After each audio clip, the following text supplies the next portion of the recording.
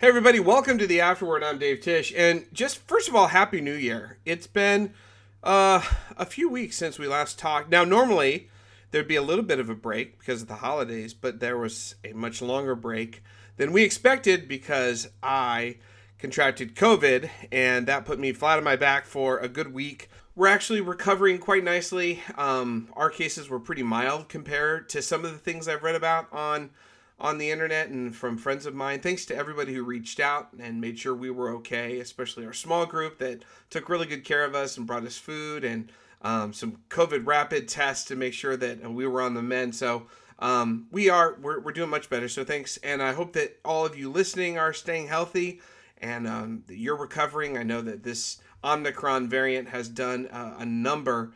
And it just goes to show that Harry Potter and the Omicron variant is the worst of all the Harry Potter books. So I just hate it. So thanks for your patience. You can still probably hear some of the lingering effects in my tone. I also obviously couldn't go into the podcast studio, so I had Jay go to the podcast studio, and I stayed away from him on Zoom. So this was a virtual podcast. This past weekend, Jay and I spoke on this incredible story in Luke 8 on the woman who had been bleeding for 12 years. We're going to talk about why that matters, what it means for us as a church and as individuals. So with that, let's dive in.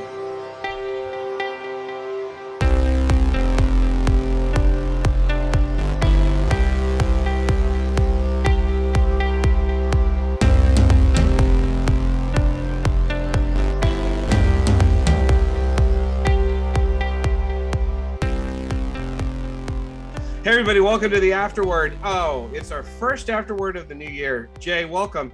Yes, 2022.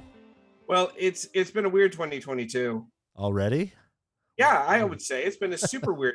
That's true. I spent a lot of time. I got COVID. I don't know if you know that. Yes. And, now everyone knows. You just told everyone. And it kind of ravaged our household. It was not fun. Yeah, Jay, you had a significant travel ordeal getting back from the Midwest. My daughter actually contracted it, and we couldn't travel until she had those negative tests. And but when she had it, I knew it was just a matter of time before we got it. So we had to get back home before we contracted it, and after she was clear. And I'm pretty sure I got the flu when I was in the Midwest too. Holy smokes. So they now say that some people get the flu and coronavirus. It's called the flu-rona. Yes. Which is, have you heard of this? Yeah, I saw an article about it in the LA Times.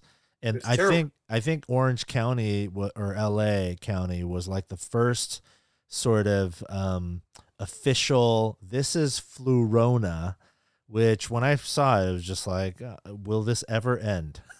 Just like constant. Well, it's like, you know how like in LA there's all the fusion. Yes. You have the food.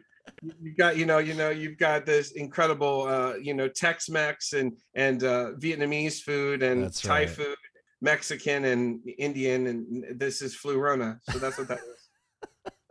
It's what LA does. Do you think there's going to be food trucks selling flu-rona? I hope not. I think there could be food trucks that give vaccinations. Yeah, true. But we're back. We're back. Well, first of all, I know you don't like to talk about this, but congrats on 98.6%. So thanks for your message last week. It was really inspiring. Yeah, and it was really cool to see the general congregation just be so excited for this, you know? Yeah, it's pretty surreal. So I'm just overwhelmed with gratitude and now really, really excited about what God has for us. Yeah. Yeah, that's amazing. So you wanted to kind of pivot a little. We're pivoting as a whole church. I actually think it's kind of good timing because we kind of focused really hardcore in our little polity ourselves as a church. You know, we had some internal house things that we had to deal with, and we dealt with those. But now it's like in the next sermon series, we're going to be looking not inward at all. It's all outward. It's all compassion. Compassion Immersions, our next sermon series, is actually kind of good timing. Yeah, so I love it. And I know that you're probably relieved too that some of the gazing is not so much at the leadership transition, but really about what we're about, right? Yes. Yeah. So, but part of that is a little bit of this vision. And I love this. I was really captured. You had a quote last week by Mark Sayers from his book, Disappearing Church. And you said this, you said the church began, or you quoted him as, and this is what Mark says: the church begins when a disparate and disheveled group of very ordinary people crying out to God are filled with his presence. And you kind of mentioned last week about Acts 2 and the beginnings of the church. And this week, it was kind of a continuation of that theme, the idea of like what we're about. And I think it kind of tied this idea of the story from Luke 8 with a woman who was both desperate, but also filled with faith. Yeah. And that desperation and faith component really felt like it was kind of accidentally continuous, you know? Was that kind of in your head? Yeah, I think so. I mean, I mentioned it in the teaching, but you know, after the vote last Sunday and sort of everything happening and praying for Steve as he sort of recovers from, and he is recovering. So thank God. Yeah, I definitely had this sort of come down moment, you know, where I could feel even in my body, sort of relaxing and then a reckoning with my own exhaustion, just emotional. None of it was bad. It's all wonderful and amazing, but just the emotional sort of like, wow, I'm tired. And then after that, for a few moments, I found myself asking like, okay, well, there's that. What now? You know, what do I do? How do I, and then very quickly, I felt this sort of stirring inside toward this story for our community, you know, that it's time, you know, it's time for us to consider after all we've been through. And I'm not talking about the vote. I just mean all we've been through in the last couple of years, especially, you know, what would it look like for us to become a community of belief and desperation together? You know, and my belief is that if we can become that, man, like truly, as Steve has said multiple times, our best days are ahead, and not our best days like our church's best days necessarily, but our best days in terms of experiencing the power and the life change and transformation and renewal and maybe even revival that God can bring by his Spirit when a group of ordinary people like us, you know, in the words of Mark Sayers, are just captivated by the power of God and humbly seek after him, believing that he can change things and desperate to see that change come. It strikes me, there was this moment in the sermon, there was kind of a math equation. I'm not a math guy, but there's a little bit of a math equation. One of the things that this story allows us to do is really enter into this the story of this woman who was been bleeding for 12 years. That's a really long time. Yeah. I was, as you know, this is in Mark, it's in Matthew, and it's in Luke. I love how Matthew puts, she went to all these doctors and they couldn't help her at all. And Luke leaves that one out. Luke, the doctor, is like, listen, it's not the medical community's fault, okay? But when you get into the story, you really are invited to inhabit her story and to put yourself into her shoes and try to figure out what's going on. And in the message, you said that one of the things that she embodies is this desperation, but also this faith, this hope, faithful, the belief, whatever you want to, these words. But then you kind of did this kind of interesting thing where you said that one without the other actually can be really bad. Yeah. Like if we have a deep desperation but no belief, that actually leads to despair. Yeah. Because there's no one who can help us, right?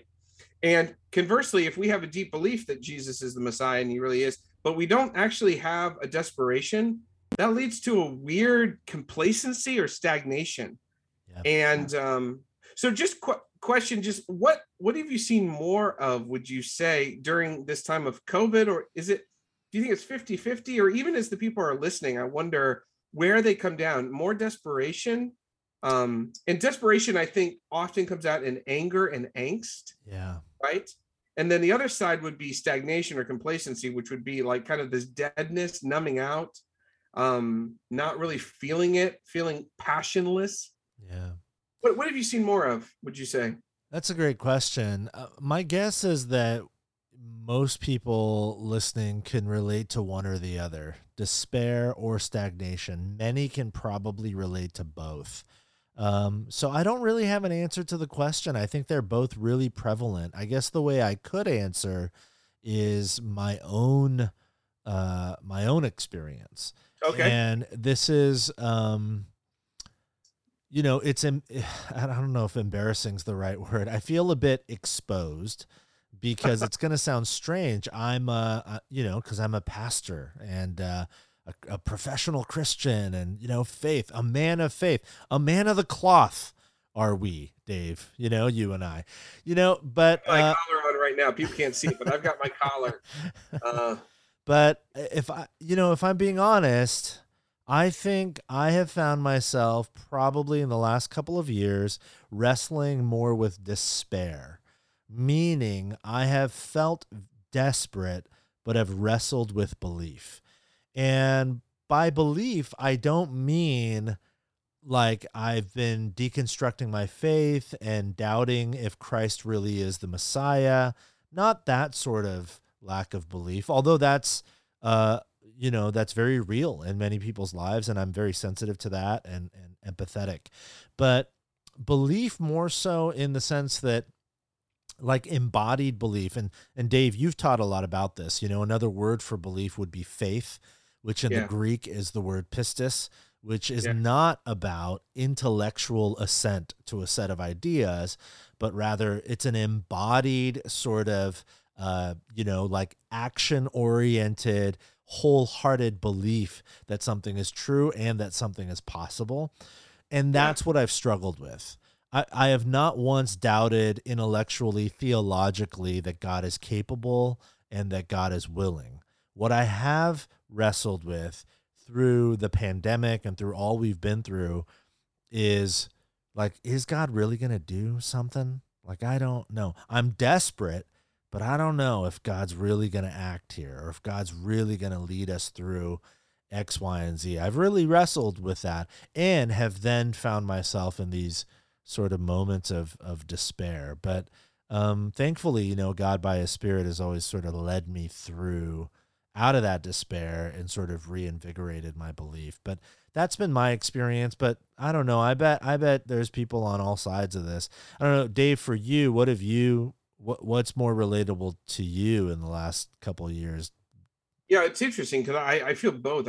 I felt like the COVID and the separation, the isolation, I really do rely upon other people a lot, both for energy, but also just as a pastor, a person, a Christian. I rely on other people.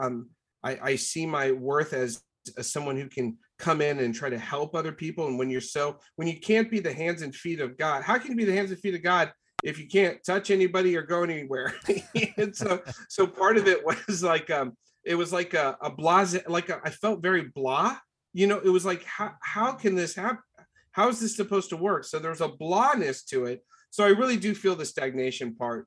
And then you just get in these weird, like, rhythms, like, hey, don't even go to work for a while. I mean, it was like, what do we're doing online church that felt like really hollow because I couldn't, and it couldn't gather. So there was that. So I do recognize that. But for me, like, especially through the early parts of 2020 and then through 2021, I felt like so disconnected and so bombarded with bad news all the time.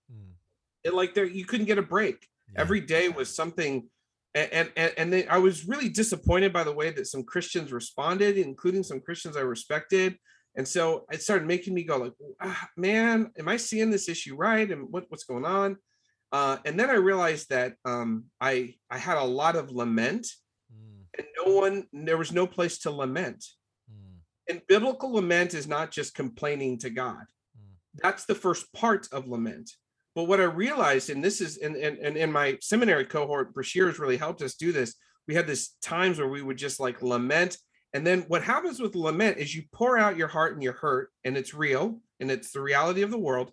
But then it's also Christological focus. Then the Lord moves. Then you refocus your heart and mind on what what God can do and Yeah. what God will do. And that's why this verse, I was just reading through this. I mean, so think about this, like right before in Luke 8, this all happens in chapter 8, right? He calms the storm.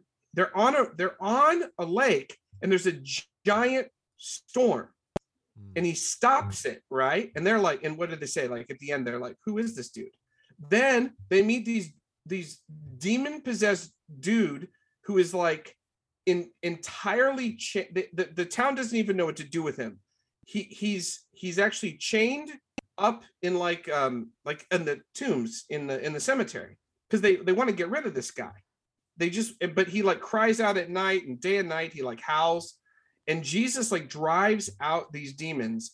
And in one chapter, I think what Luke is saying is this Jesus is in control of the natural world and the unnatural, or the spiritual, the seen and the unseen. This Jesus is in control of everything. And then all of a sudden, this religious leader comes desperate because his daughter, and I have a daughter who's about this age, she's dying. He's desperate to her, right? Jesus is making his way, and then another person comes that's desperate. And like, what happens? He not only heals her bleeding, but then incredibly, he actually stops death. He actually stops this girl from dying. And I think at the end of this chapter, if you don't come away like with your eyes just wide open in amazement, what can't this God do? What can't this Jesus do? Like, everyone who was around this must have been filled with awe and wonder. So for me, that's the second part of the lament. And that's what has been so animating for me, slingshotting out of the depths of those terrible 2020 and early 2021 into, now that we're gathered, now that we're here, this real true belief that God, and I think Luke 8 actually helps me get there. It actually slingshots me toward not just a belief, but also like this desperation, like what problem can't he solve? There's not a thing I can't bring before Jesus that he either won't solve immediately or sometime soon, or he can't solve, or that he's not going to work on. It's just, to me, it's incredibly inspiring. Yeah, I love that. I love that, man. I'm with you on all that stuff. Yeah, it's great. All right. So Jay, you also, this is Martin Luther King Jr. Day is on Monday. Yes. And you kind of ended the message with a quote from Dr. King himself. Yeah. So why don't you read that one and then just talk about like how that has buoyed or what that means. Yeah, absolutely. I mean, Dr. King, like one of the great poets, first of all, of all time, and certainly the 20th century. His words are just, so moving, such a gift. I thought this was such a great summary of this whole concept of trying to become a community of belief and desperation. He says, seek God and discover him and make him a power in your life. Because without him, all of our efforts turn to ashes and our sunrises into darkest nights. But with him, we are able to rise from the fatigue of despair to the buoyancy of hope. To rise from the fatigue of despair to the buoyancy of hope. And the delineating line between whether we will linger in the fatigue of our despair or live into the buoyancy of hope is whether we are with him or not. And, what the Luke 8 story tells us is the being with him means believing him for who he is and then desperately seeking after him, which is why Dr. King starts the quote by saying, seek God, seek him and discover him and make him a power in your life. And he doesn't mean like he's not a power, so it's up to us to make God a power. What he means is recognize the power of God and open yourself up to that power that has always been there, will always be there, which of course demands belief. Like we have to believe that God is capable and that God cares enough to intervene and to step in and to do that which only he can do. And I just got to say, despite the difficulty and the complexities of the last couple of years and this pandemic and everything that's gone on,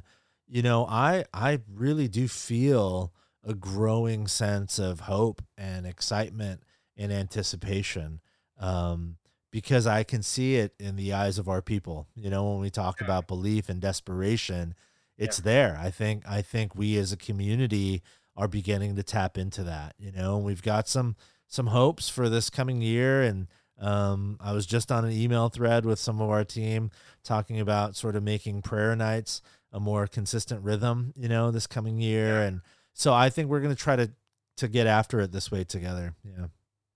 That's exciting. It also just reminds me, like, sometimes in these dark seasons when things collapse, that collapsing can be a good thing, because sometimes in our own hearts and our own minds, we start to rely on things other than God. And when those things disappoint or fail or crumble, I think it can lead us back to a renewed and purer hope, a purer faith, a purer Christianity, a purer expression of that.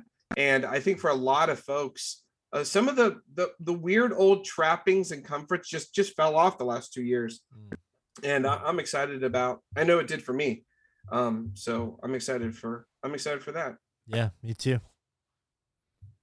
All right. Well, Jay, thanks for this. And man, I'm actually really excited because for the next couple of weeks, we're going to be looking at compassion, immersion, which talk about buoyancy of hope. I actually got to sit with all these stories because we put together this like 100-page book, and I had to sift through all of the missionary reports for the last 2 years because, I was the guy who was writing the copy for it. But when I say had to, I remember sitting at my desk sometimes and just being overwhelmed. Yeah. The hope and the work that God did in some very dark times, I think it's incredible. I can't wait to share these stories. I can't wait to talk about this stuff. And God's at work, not just, of course, in the Bay Area or Westgate, but across the globe. He really is doing some incredible things. And I'm really excited about compassion immersion, this, because I think it'll remind us that it's not just us in some lifeboat clinging. Like, there's a global movement of God doing some incredible things. It's really exciting. Yeah, I agree. I think it's the perfect timing. Like you said, we have been necessarily so. We've been talking a lot about our church family and what's happening here, and that's been really good. It's been a gift, but our church family doesn't exist for us. We exist to join God in the mission that he's on about in the world. And I was talking to Kayvon and Finney, who sort of oversee our global and local compassion here, and I've been telling them over and over again in the last couple of months, I actually think that in the cultural climate that we are in, people aren't asking necessarily, is Christianity true? They don't even really get to that question. They're actually first asking, is Christianity even good? If there is a God, is that God even good? And so I would invite everybody. And actually, this sounds strange, but compassion immersion is actually a great time to even invite friends, who maybe are marginal in their faith or not really all that interested in faith or in church. It's actually a great time to invite some folks because it could potentially change their paradigm in terms of what they think the church is, and what we're about and what sort of good, what Jesus is about. And what sort of good we try our best to bring into the world in the name of Jesus. So I'm super pumped about it too. Yeah. I don't know. If we're talking hope, in the middle of this, we should talk about Klay Thompson's return. The buoyancy Klay of hope. Thompson, everybody, looking good. Give it time, looking good. Yeah, there's probably some schedule kinks they have to work out, but they'll. Boy, I don't know how you beat them four games out of 7. Unreal. Exciting. All right, Jay. Well, we'll see you next week for CI, and thanks for stopping by. Yeah, thank you. Talk to you soon.